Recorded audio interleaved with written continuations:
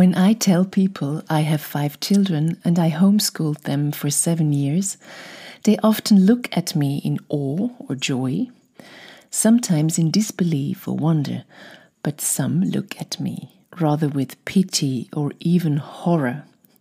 In that case, I can literally see their imagination running wild, picturing my home like a kind of battlefield with screaming and running children everywhere and huge chaos. Well, then I always have the choice to let them stay in their horror picture, or I can enlighten them like I do with you now. First, let me introduce myself. I'm Romy Day, founder of this podcast. I'm a mother of 5 wonderful children. I have a degree in classical music. I'm a certified hypnotherapist and a spiritual and systemic coach. I am also a spiritual medium, a professional storyteller, a law student, a Gryffindor, and an absolute freethinker. I love fashion, dots, colors, pumping iron, and my Ducati Monster 1200. I have a lot of experience in parenting, home and unschooling, and self-empowered childbirth. I always knew I wanted to have children. But when I was about 20 years old, I'm honest with you, I just couldn't imagine the noise.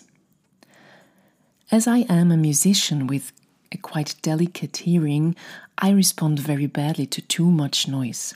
I just can't stand it, except when I'm prepared and ready for it. But just not all the time. But maybe you ask yourself now, why does she have 5 children then? Is it even possible to raise children and at the same time give them their freedom to develop and evolve naturally, be themselves, without losing your mind as a parent from too much noise or crossed boundaries? I tell you, it is. I mean, sometimes children have to be loud and wild in that sense of uncontrolled joy and pure life force, no discussion. But there is, of course, a time and a place for everything. When my children were little, I was very young. I always knew I wanted to spend time with them as much as possible. I was still studying music and had concerts and rehearsals every week. Therefore, it was very important for me to be able to take them with me wherever I went. In our children-unfriendly, rather neat and clean world, that could be a really big challenge. I'm sure you can relate to that. And you know, in a classical music environment, even in rehearsals, you have to be totally silent. So there are very different approaches to this problem. I, as the caretaker, can either expect perfect behavior from my children in every situation, give out rewards and punishments, with the result that sooner or later they turn these oppressed feelings of freedom and expression against me. Or I can rather go from a totally different perspective and understanding and build a long-term relationship with my child, rooted in deep trust and connection. And there is actually a magic ingredient for that. I will tell you in a minute. But first, I want to share another short story. Last week, my 12-year-old daughter had a discussion with her teacher and her classmates about behavior in social media, especially WhatsApp chats and groups. The tenor of this conflict was that almost every pupil was not only fully aware of daily mobbing, insulting or abusing language in these chats, but also accepted it as normal. They told in earnest that when they are being insulted in social media, they just insult back. That's it.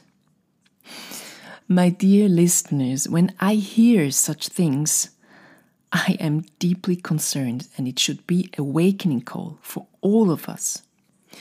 Let me be straight, I don't like rewards and punishments at all. Even rewards can damage your relationship with your child completely. I am all about connection instead of rigorous education with children, and I'm not into anti-authoritarian education as well. As for the educational topic, there will be other podcast episodes from me about that. But when there is one thing I really demand from my children, and believe me, I can be very strict, it is respect. Respect is the secret ingredient to the sauce.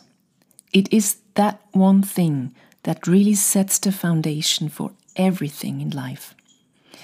I do not only mean I ask them to respect me as their leader. There is so much more to it. Respect comes with love. It is rooted in love. Love for all beings. Love for humans, animals, and the environment. Love of nature, of Mother Earth, and everything that exists on this planet and beyond.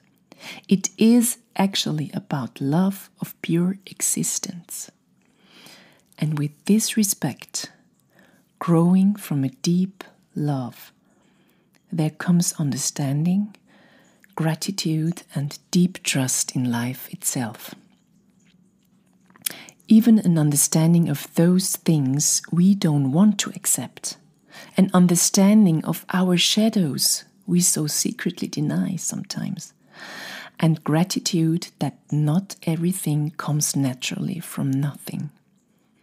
For example, that deep understanding that we have healthy food growing from healthy soil. We shouldn't take that for granted as well. It is in our hands to take care for it, and I mean to really care. Because it matters, because we are part of it. Every single being is part of something bigger. Those times are long gone when we can just ignore our surroundings and only care for ourselves. Climate change should give us an idea. I'm talking here about a deep sense of respect, not just on the surface. And we can only learn our children to evolve that sense of deep trust when we act as their role models. And that means that we respect them at every age, any time, with every such tiny detail. It means that I, as a caretaker, respect my child's needs as a baby. That means how I react to the basic needs of my baby. Am I really here for my baby's needs? And do I respect his or her needs? How do I respond to my baby's feelings? And maybe sometimes fears of abandonment? Do I meet her or his needs to want to be clean with respect? Do I value my toddler's mission of exploring the world in search for his or her own self? Do I feel and hold space for my teenager's need to fit in that world nobody really does fit in, so that she or he can find her or his true identity? It means that I respect their troubles, feelings, and needs because it means their world to them. It is crucial that I value my child completely as a whole and respect her or him with dignity at every age, no exceptions. So, we can only demand respect from somebody else when we respect likewise, when we live it. And I mean, most of us respect and care for our pets, for example, but even then, what is with bugs and spiders? Yes, I'm talking here about profound humility and respect for all that is. And that needs practice, maybe a lifetime. But I tell you, it is worthwhile. Our world would be completely different when everyone would have that sense of respect. That kind of respect that is the foundation for seeing every being with dignity and grace, and also the opportunity to see ourselves and everything that surrounds us in its whole beauty and light. When I respect myself, I care. It can change everything. I rather go for healthy food options instead of junk and choose my environment wisely. I grow the sense of what nurtures me and then make decisions from that point on. It has to do with responsibility. When I respect the world I care, I take responsibility for my actions and choices. Be my own role model. Remember my best version. To be a role model and act respectfully does not only mean to respect my children's needs, but also mine. Well, that can be challenging for some of us, but I can't demand respect from anyone when I don't live it. I can't just don't practice what I preach, because children wouldn't accept that. They would notice immediately and would rise up against unauthentic behavior for sure, I tell you, in spite of their age. It lies in their nature to detect unauthentic behavior. It lies in our nature. Well, for the conclusion, this is not meant to be a guideline how to train your children to behave or anything like that. I am far away from that.